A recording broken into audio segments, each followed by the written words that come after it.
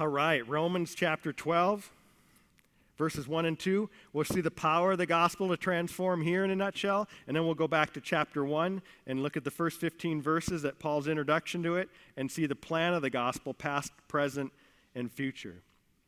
Chapter 12, verse 1 says this, I appeal to you, therefore, brothers, by the mercies of God. So let me just show you this. This is common. Whenever you see the word therefore in the Bible, it's there for a reason. There's no pun intended at all. I meant that totally. It's there for a reason. You got to ask yourself. And usually it's used because of what was said previously, leading to some conclusion that's coming from it. In this case, most theologians, most pastors, most people, students of the Bible realize that it just wasn't the few verses right before this, but it was the whole book prior to this. Paul has a huge pivot point at this place in the book. And he's saying, therefore, my brothers and sisters or Christians, because of what I've just taught you in chapters 1 through 11, he's going to urge them towards something. Okay? He says, therefore, by the mercies of God, and that's what chapters 1 through 11 are all about, the mercies of God's salvation, he says to present your bodies as living sacrifices, holy and acceptable to God, which is your spiritual worship. And then he tells us how we can do that in a twofold kind of a contrastive command. He says, first, do not be conformed to this world. Meaning when we're conformed to this world, we're not offering ourselves as a living sacrifice. We're not being changed. He says, but instead, be transformed by the renewal of your mind, that by testing you may discern what is the will of God, what is good and acceptable and perfect. Okay, so here's my point. If you were to put all that together in one simple statement, here's how I would summarize that, and this is your first point in your notes, is I worship God when my mind is transformed, resulting in obedience to his word. And so we worship when our mind is transformed, he says, by them. When we take these truths and we put them into our hearts and we submit ourselves to them, it begins to change us. And as we do that, we are worshiping. We do this, as Paul says, when we allow him to transform our minds and our wills. That's how he describes it. Don't be conformed. Don't let your mind be conformed to the ways of this world, but let it be transformed by the renewing of your mind and making what God says is true and right, acceptable or good. Now, I'm going to explain this a little bit because that passage in the English can be a little bit confusing. So let me give you a couple things that are important to understand. The term Paul uses here for your mind, the renewal of your mind, is more than just what we would say is the mental part of the mind today. They didn't think of the mind in the same way that we think of it today. We might think of it more as the heart. And I don't mean the heart like the physical heart, but the heart of who we are as people. When Paul uses the term mind here, he doesn't mean just what we know. He means our attitude, our disposition towards what we know, or better yet, whom we know. Okay, let me describe the difference a little bit to you, because we tend to think in our modern day that just if we can just get something into a person's mind that they'll be changed, right? We say knowledge is power. If we could just educate people, we could, get them to behave differently. But we don't realize, in fact, we'll see this in the book of Romans, some of the most educated and smart people in the history of the world were some of the most wicked people to ever live on the earth. Do you realize the Nazi regime under Hitler? Hitler was a genius if you measured his IQ. A lot of the people around him were phenomenally intelligent, highly educated. And yet look what they were capable of. That's not what Paul is saying here. If we can just educate people, they'll be different. He's saying a transformation has to take place in our mind that causes us to have a different attitude toward this knowledge or towards, in particular, God. Here's a simple illustration. Say if you're going to drive to San Antonio, most people know that if you get on the freeway and start heading to San Antonio, you know in your mind, you have the intellectual knowledge that the speed limit is 75 miles per hour, right? You know where I'm going to go with this, don't you? You're already convicted. See, that's all we got to do. We can pray right now. We're done. You realize, man, God, I'm a mess. I'm not even past the introduction of the message, and I'm already convicted. Yeah, I know where he's going. We know that, right? But knowing it is not enough. You need to have a certain attitude in your mind about the speed limit that says something like this, that this highway is about more than just me. I know that's probably news to you. You think that we paved that whole highway just for you to get to San Antonio as quickly as you could, and everyone else is just, on your road. But that's what that truth does. It's saying, hey, this is what we feel is best for the community at large. You may want to go faster. Someone else may want to go faster, but we feel what's safest for the community as a whole is that we travel at this speeds, and it keeps everyone in a somewhat safe possibility. That's a different attitude toward that law. We do the same thing with God's law.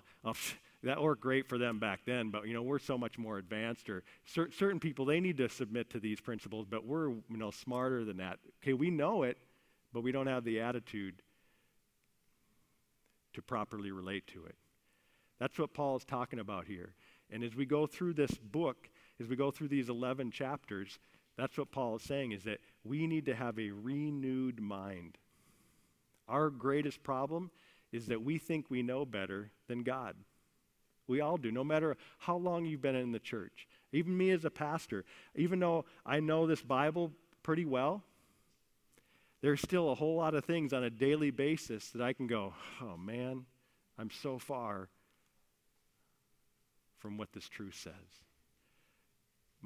I still wrestle in my own flesh against these things, and I have to submit to it day by day by day, just as all of you do, and we will as long as we're in these fallen bodies. So that's what Paul's talking about. And then he says that the outcome of that, or the result of it, he says at the end, is that by testing you may discern what is the will of God, what is good and acceptable and perfect. That's kind of an obscure phrase that doesn't come out in English the way it's really explained in the Greek. It says that by testing you may discern. It's using two different verbs there, testing and discern. In the Greek, there's just one word there. And they're trying to capture it. And the word actually means to authenticate. Okay, that when you allow your mind to be transformed and you accept not only God's truth, but the attitude towards it, then what happens is your life will authenticate that God's will, what you're submitting to, is good, is right, is perfect. That make sense? It's not that you're making it right. It's that when you accept it and you live by it, you're going to go, wow, God, I was a struggle for me, and I know it took some humility for me to submit to that, and I wanted to do it my own way rather than your way, but I'm going to do it your way. And then in time, you're going to realize, you know what, you are right. You are good, and you are perfect. And that's a transformed life. That's a life of worship. You don't worship until this takes place. Simply showing up here on Sunday and singing some songs, you can go through everything that we do here on a Sunday, even go to a small group, and never worship God. Because you can walk out of here with the exact same attitude toward God and toward His truth that you came in here with. And the only way you truly worship is for Him to transform you and for you to walk out saying, God, you were right, and I was wrong. Say that with me once. God, you were right, and I was wrong. That's worship right there. It's pretty easy. Try saying that with your spouse sometime. That's even harder than with God, isn't it?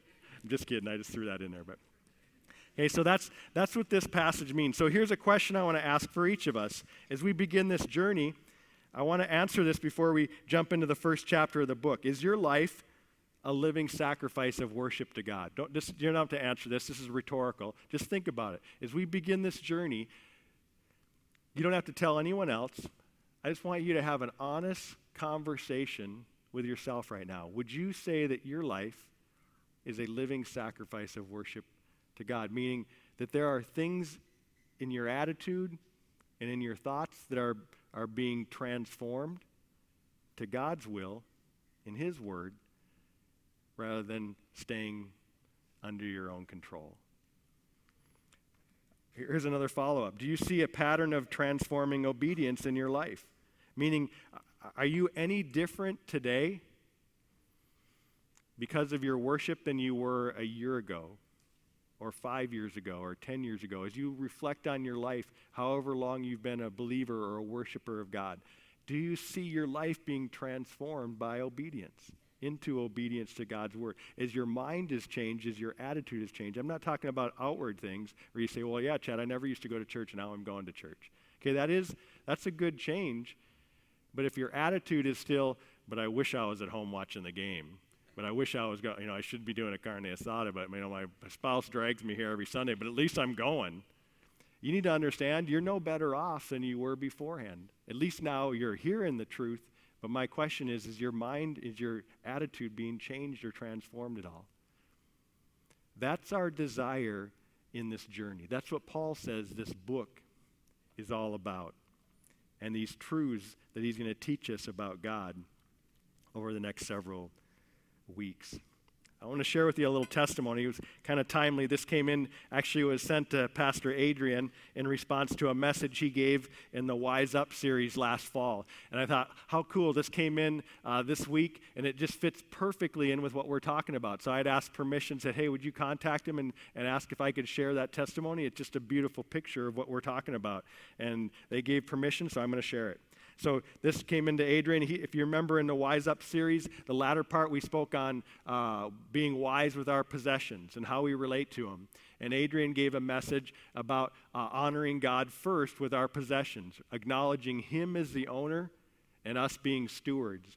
And so the challenge he gave at the end of that is he said, for 90 days, I want to challenge you. If you've never honored God with the first part of your resources, I want to challenge you to try it for 90 days. And test it out, kind of what Paul's saying here. See if God's really true about what he says about him being the owner and our attitude towards it. And here is her testimony in response to that. She said, just wanted to say thank you for sharing the 90-day challenge. It's about 90 days from when he gave that. I've learned and have been humbled greatly. I'm in awe of God's love and care for me and my family. The weight of me trying to keep my family financially stable in my own strength is slowly drifting off. I'm feeling a freedom that I've never felt before in regards to money. God is surely leading me in becoming a good steward of my finances. I'm beginning to trust God more each day. Still learning, got a long way to go, but I'm further than where I started. You know what's cool about that testimony, and she may not even have realized it as she shared it, is that it captures exactly what we see in this passage about being transformed. She didn't just legalistically go through some action. Did you notice the attitude transformation of trust, of not worrying? There was a change that was taking place in her both intellectually and attitudinally as she related to her money by trusting God in that process. And that's what Paul is talking about here in terms of transformation. So that's the big picture. That's the heart of this series. And we're always going to ask those questions as we go through it. But as we jump into it, here's what I want you to understand. You're going to be confronted over the next several months with some of the most difficult truths you're ever going to come across. They are going to rub up and down all over your human flesh and your mindset and your pride and how you think of yourself and how you think about people and how you think of the world like no other book you're ever going to come across. And you're going to have to make a choice every single time. Is it my way or is it God's way? Am I right or is he right? Because Paul is going to get into the very depths and the foundations of who we are as Christians and what God's done for us through Jesus Christ. So my prayer will be throughout the series for our church and for myself. I'm going to be in this journey as well. As much as I've read and studied this book, every time you go through it, there are more things you're confronted with. My prayer is that we would become living sacrifices, just as Paul said, because our minds would be changed and transformed. And as a result, our lives would authenticate that everything God says is true, is right, and is good. So let's get into the book and see how Paul introduces it as he speaks to the church or writes to the church in Rome and starts this journey. So I'm going to, again, cover this from a big picture, but here's where we get into the plan of the gospel. Paul talked about the power of the gospel in chapter 12 here, but I want to show you the plan of it and how it captures that. So here's my first point for you, and then we'll read the introduction. Here's my point. We were part of God's plan in the past to proclaim his gospel among all nations. But I want you to see in this passage that even back here, 2,000 years ago, when this letter was written and this church was in existence, that we were part of that plan.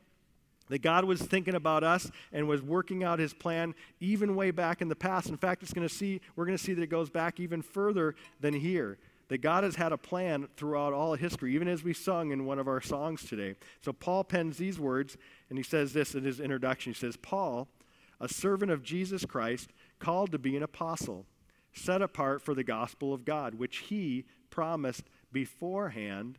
There we see it going even further back, through his prophets in the Holy Scriptures. So he's talking about the Old Testament.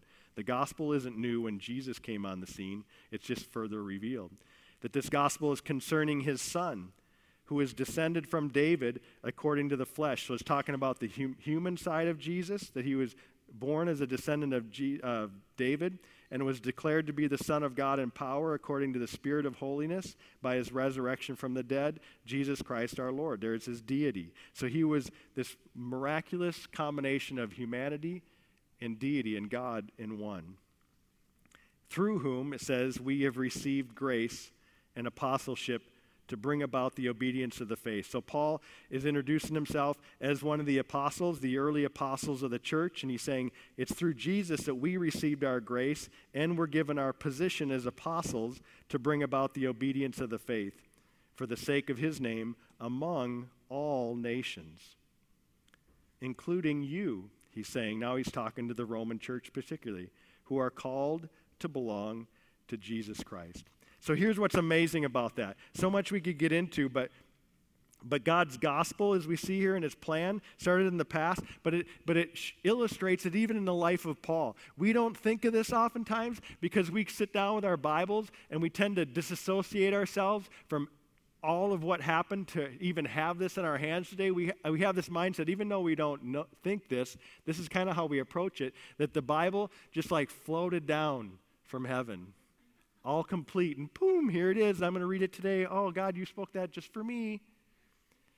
We're so individualistic, and we don't step back and see, well, yes, he did speak it for you, but he's spoken it for his people all throughout time. And it came about in time, even though he knew about it from eternity past. So here's Paul. Just the beginning of this book should make you go, what? Paul? You're talking Paul? Paul's writing this? Paul's set aside for the gospel?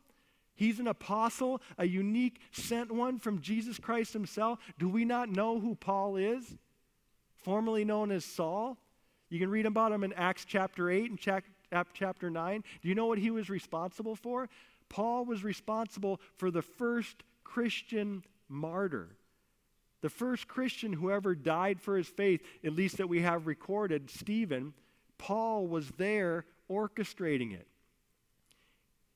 In chapter 9, he got more authority to go and travel all around the known world to persecute more Christians and to squelch out this religion. Paul, who was a Pharisee, who probably had memorized more of the Bible than any of you guys have ever memorized in your life. In fact, he probably had more memorized than all of us combined together. They would have to memorize whole books of the Bible. He was one of the most religious people that ever walked the earth. Proof that simply having stuff in your mind is not worship. But on that path of destruction that Paul was walking, he was met by the person of Jesus Christ. And it was so transforming in his life. His life was never the same again. So just the start of this book, a book all about transformation. How awesome that God used one of those that he transformed more than anyone. Paul was a murderer. And not just a random murderer. We often think, these guys that are drug lords or whatever, and they murder other drug. And we tend to, in our heads, I'm not saying it's right, but this is what we do. We tend to think, it's just, those guys are all evil anyways. Let them kill themselves. Come on, that's what we often say in our heads. But Paul wasn't killing those kinds of people. Paul was killing some of the kindest, most gentle, most loving people in the world. And God came into his life and totally transformed him. And not just transformed him, he used him and set him apart to write a majority of the New Testament that we have here today. Church, that's what we're talking about. Transformation, a God who changes people so that no matter where you are at right now, murder, drug addict, adulterer, theft, God can change your life and even use you powerfully to carry the good news of the gospel. He didn't just start with us. He didn't just start with a book. He was illustrating all these things throughout history and showing his power even through Paul. I love how Paul describes himself in 1 Corinthians chapter 15. You don't have to go there, but I'll read it to you. In 1 Corinthians 15, verses 8 and 9, or 9 and 10, he says this. This is Paul self-describing himself. He says, "For I am the least of the apostles, unworthy to be called an apostle." Why, he says? "Because I persecuted the church of God. But by the grace of God, I am what I am." Popeye stole that phrase from him, by the way. But by the grace of God, I am what I am. Only you older people that saw that cartoon, you dated yourselves. But by the grace of God, I am what I am, and his grace toward me was not in vain. On the contrary, I worked harder than any of them, though it was not I, but the grace of God that is with me. Paul was changed. Paul was transformed. And now the one who was persecuting the church and killing Christians is being set apart and used mightily by God to transform them. See, God's gospel, even in here, was promised beforehand. He says, through his prophets in the Holy Scripture. So his plan exceeded or preceded Paul even. God knew it was going to come about. It wasn't some plan B. God didn't get there into the New Testament and go, "Oh man, New Testament times, and I did these 10 commandments. I really spent a lot of time writing those. I thought about every single thing I was going to say. I really thought that was going to change people back then, but it just doesn't seem to be working. We got to come up with something better, guys." That's not what God was doing. Even during that time, he was proclaiming the gospel through his relationship with Abraham. A one-sided covenant based on God's faithfulness, not Abraham's. Through the Exodus, through a lamb that was sacrificed, and the blood of that lamb being put over the doorpost. And anyone who would put that blood over their doorpost would be passed over by the angel of death. That God would save those who believed in him through that blood. All through the Old Testament, God is proclaiming the gospel that was going to become and fulfilled in Jesus Christ, but had been known before that time. It was not an accident, nor was it for any given single time. And now here we are, 2,000 years later, part of a church that began here. See, through Jesus Christ, Paul said, we received grace and apostleship to bring about the obedience of the faith for the sake of his name among all the nations. It wasn't just for the Jewish people. Jesus was Jewish. He grew up in a Jewish family. He ministered primarily there, but his message, the gospel, was for all people. We don't often even think of that. If they wouldn't have obeyed what God had called them to, and God hadn't called and given the grace for his people, his apostles, to leave and spread that gospel, we might not have ever heard it today. How many of you people in here have been to Jerusalem? Exactly. So either we would have to have gotten there to hear the good news, or that good news would have to travel out of there to where we are today. And the fact that there's a church here today, that there are people who have trusted in Jesus and have heard the good news and been transformed, is because this gospel and this plan was in place long before you and I ever breathed our first breath. You see, we were part of God's plan in the past to proclaim the gospel to all nations, so that you and I, most of us being non-Jewish people, could be part of God's family. The passage goes on, and Paul gets a little more personal in addressing the Romans in particular. And so here's my point for you, my second point, and then we'll read the passages. We are part of God's present and future plan to proclaim his gospel of transformation in our city. We are part of God's present and future plan to proclaim God's gospel of transformation in our city. Here's how Paul writes to him. He says, to all those in Rome. So he's introducing them. Remember, this is a letter that Paul wrote to the church in Rome. Just like we would receive a letter, he's writing them, he's putting a heading, he's putting a greeting on to it. He says, to all those in Rome who are loved by God and called to be saints, grace to you and peace from God our Father and the Lord Jesus Christ. And he says this, says, first I thank my God through Jesus Christ for all of you. Why? He says, because your faith is proclaimed in all the world. For God is my witness, whom I serve with my spirit in the gospel of his Son, that without ceasing I mention you always in my prayers, asking that somehow, by God's will, I may now at last succeed in coming to you. For I long to see you, that I may impart to you some spiritual gift to strengthen you.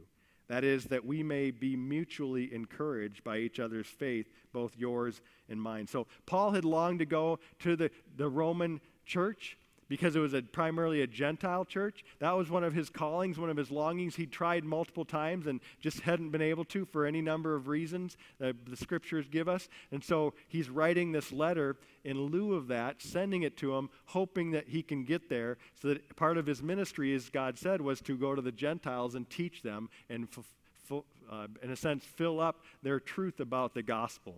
Most likely this church started from the handful of people that were at Pentecost. You can read about in Acts chapter 2, when Peter gave his first sermon after the Holy Spirit came. It talked about all the people that were gathered there, all the Jewish people that were gathered from all the different nations, and some of them were from Rome. So they probably heard that during that time. They probably went back home, and it was just a few people that were sharing those truths at that time, and this church grew without any really of the apostles being part of it at that time. And so Paul's desire was to go there and to strengthen them and to grow them up in the truth. And so here he's going to write about it before he can actually visit them. But he talks about saying, I have often intended to come to you, but thus far have been prevented, in order that I may reap some harvest among you as well as among the rest of the Gentiles. So Paul wanted to reap a harvest amongst them, meaning more people come to know this gospel and Jesus there, as well as the rest of the Gentiles, the non-Jewish people in that region. He wanted to be able to share the gospel as well. And he says, I am under obligation both to Greeks and to barbarians, both to the wise and to the foolish. So I am eager to preach the gospel to you also who are in Rome. It says Paul desired to visit them, to strengthen them, and reap a further harvest amongst them. But here's what's amazing. If you read this letter, and even in place where Paul tried to go there, you get this sense, and I don't know this, I'm just assuming from one perspective, you don't always know if the people who wrote these books in the Bible knew how significant what they were writing was going to be. Or even if they knew that what they were writing at that moment was inspired by God. Because they often wrote other letters, and not all of them were included in the Bible. Some were. So Paul, when he sat down, we don't know that he went into some kind of trance. He wrote it, wanting to teach them about God, and the Holy Spirit empowered him and inspired him to do so. But it looks like from Paul's speech that he thought the writing of this letter and sending it to the Roman church was kind of second best. In a sense, what he's saying is that I've wanted to visit you guys for the longest time. I've tried multiple times. That's my heart. I want to be there with you and reap a harvest amongst you. But for some reason, I've just been prevented each time. So, in a sense, I'm going to write you a letter instead, hoping that one day I'll be able to get there. Now, that's Paul's mind. But look at what happened in God's greater plan. Paul penned one of the most prominent and significant letters in all of Christianity. A book in the truths and through these truths that transformed the church in Rome. And for 2,000 years, the church has been deeply impacted by the words that he wrote.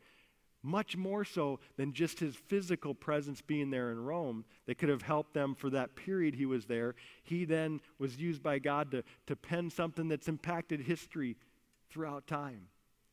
Do you realize that some of the most significant Christians in the history give credit to the book of Romans as being the most significant in their lives? St. Augustine, in the 4th century, one of the early church fathers, credits Romans as being instrumental in his transformation. If you know his story, St. Augustine, or Augustine, was a pagan philosopher. He was a womanizer. He had illegitimate children and was running with the world and just a mess. But his mom was a devout believer in Jesus Christ. And as he climbed in success in his career and in the world's eyes, his mom got deeper and further down on her knees and pled with God for the conversion of her son. Went to the bishop at that time regularly and asked him to pray for her son. And one day, the story tells us, and Augustine's confessions reveal this, that he was walking in a park where some little kids were playing, and they were singing a song that had a refrain in it that in English says, pick up and read, pick up and read. And that song got stuck in his head, and as he was walking through the park, there happened to be a kind of a stand there, and there was a Bible that was actually changed to it, and that song and refrain just kind of rung in his head as he saw that Bible, and he went over, and for the first time, he picked up a Bible and randomly opened it up, and it opened up to a passage in the book of Romans. And Augustine describes it as a light going off as he read those verses that spoke specifically to the sin that was taking place in his life and the damage it was causing. And he said his whole life was changed from that point on. And he went on to be one of the most significant influences in the church. In fact, many would say that he was the most significant and influential theologian of the first 1,000 years of Christianity. Martin Luther, the father of the Protestant Reformation, he was a monk. In fact, he became a monk, if you read any of his journals in his life, because he was so afraid of God. He had this fear from God, and he said, God, I could never please you. I feel like you're always there watching me. And so he thought, I'll commit myself my whole life to serving you if you'll just accept me. He had this view that he had to appease and please God, and so he became a monk to do so. And in one of his preparations, he was getting ready to prepare and teach his students from the book of Romans. And as he was reading the book for himself and studying it for himself, God so clearly spoke to him about true righteousness, a righteousness, as we'll get to, that came from God and is available to you and I through the person of his Son, that it transformed Martin Luther's life. And he recognized for the first time that the righteousness God offers is not a righteousness that we can earn, but that's one that's offered through him. And he saw that in this book. And history shows how God used his life to revive a dead church during that time. John Wesley, a great revivalist, transformed by a message from the book of Romans. I could go on and on and on about the lives that have been totally changed by the truths revealed in this book. My prayer is that the same will happen even in our lives 2,000 years later. So how can we be a living sacrifice of worship? Why would God accept a living sacrifice for us when all of the Bible prior required a dead sacrifice? Someone else died in our place. Because part of what's taught us in this book is the substitutionary death of Jesus Christ. That Jesus lived and died to substitute his life for you and for me. And when he stood at the edge in that final days that he was here on earth, and he prayed in that garden, knowing that the cross was coming, for the first time, he may have fully caught a glimpse of what it would cost him to redeem you and me. Jonathan Edwards writes in one of his sermons called Christ's Agony, in referring to the time when Jesus was in the garden, and it says his soul was grieved to the point of death, that two things, he said, had to be rendered true of Christ's love for us to realize how great it was. The first was, he said, that he would be willing to suffer on our behalf. That's the first thing, but Edwards goes on to say the second thing is that he would be fully aware of how great a suffering it would take to atone for us before he did so. That night, when Jesus prayed, he may have caught a glimpse of what it was going to cost him to redeem you and me like he'd never seen before. That God wasn't going to trick him into doing it. He had to be fully aware of the suffering that awaited him. Not just the beating and the dying on the cross, but the wrath of the Father poured out on him. And that night, the Father showed him.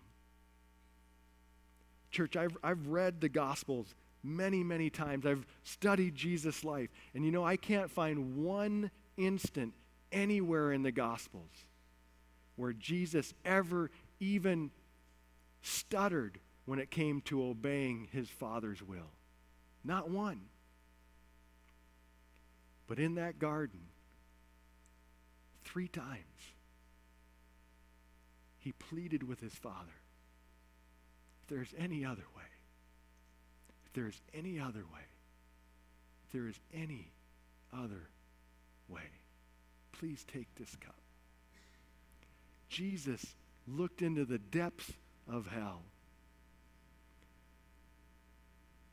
For the first time, he caught a glimpse of what it would mean to be separated from his Father's love. And not just be separated from a love that he'd known for all eternity, but to experience the weight and the glory of his wrath on sin poured out on himself. And it shook him to every human part that he had.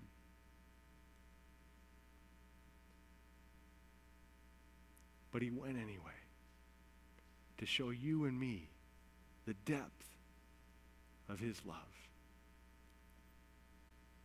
In church, no example in all of Scripture better proves what Paul penned in our passages today.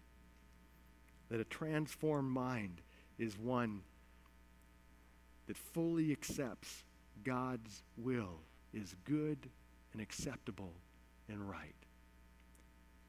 Because Jesus at that moment saw the horror of God's wrath and the ugliness of sin. And he had to take it all upon himself and trust that God was going to work it out, the Father. And he submitted his desire to avoid suffering to the greater desire of God to do his perfect work. And we stand here today seeing the greater good, seeing the greater glory of what Jesus did for you and for me. So church, this series is about being transformed. The mercies of God, Paul says, are too great. The gospel of Jesus is too glorious. The person of Jesus is too sovereign and beautiful for us to come face to face with him and be anything other than transformed. So my prayer for you, my prayer for myself, my prayer for us, that as we go on this journey, may God continue to change and renew our minds with the beauties of this salvation, of this grace that he's revealed to us through his word.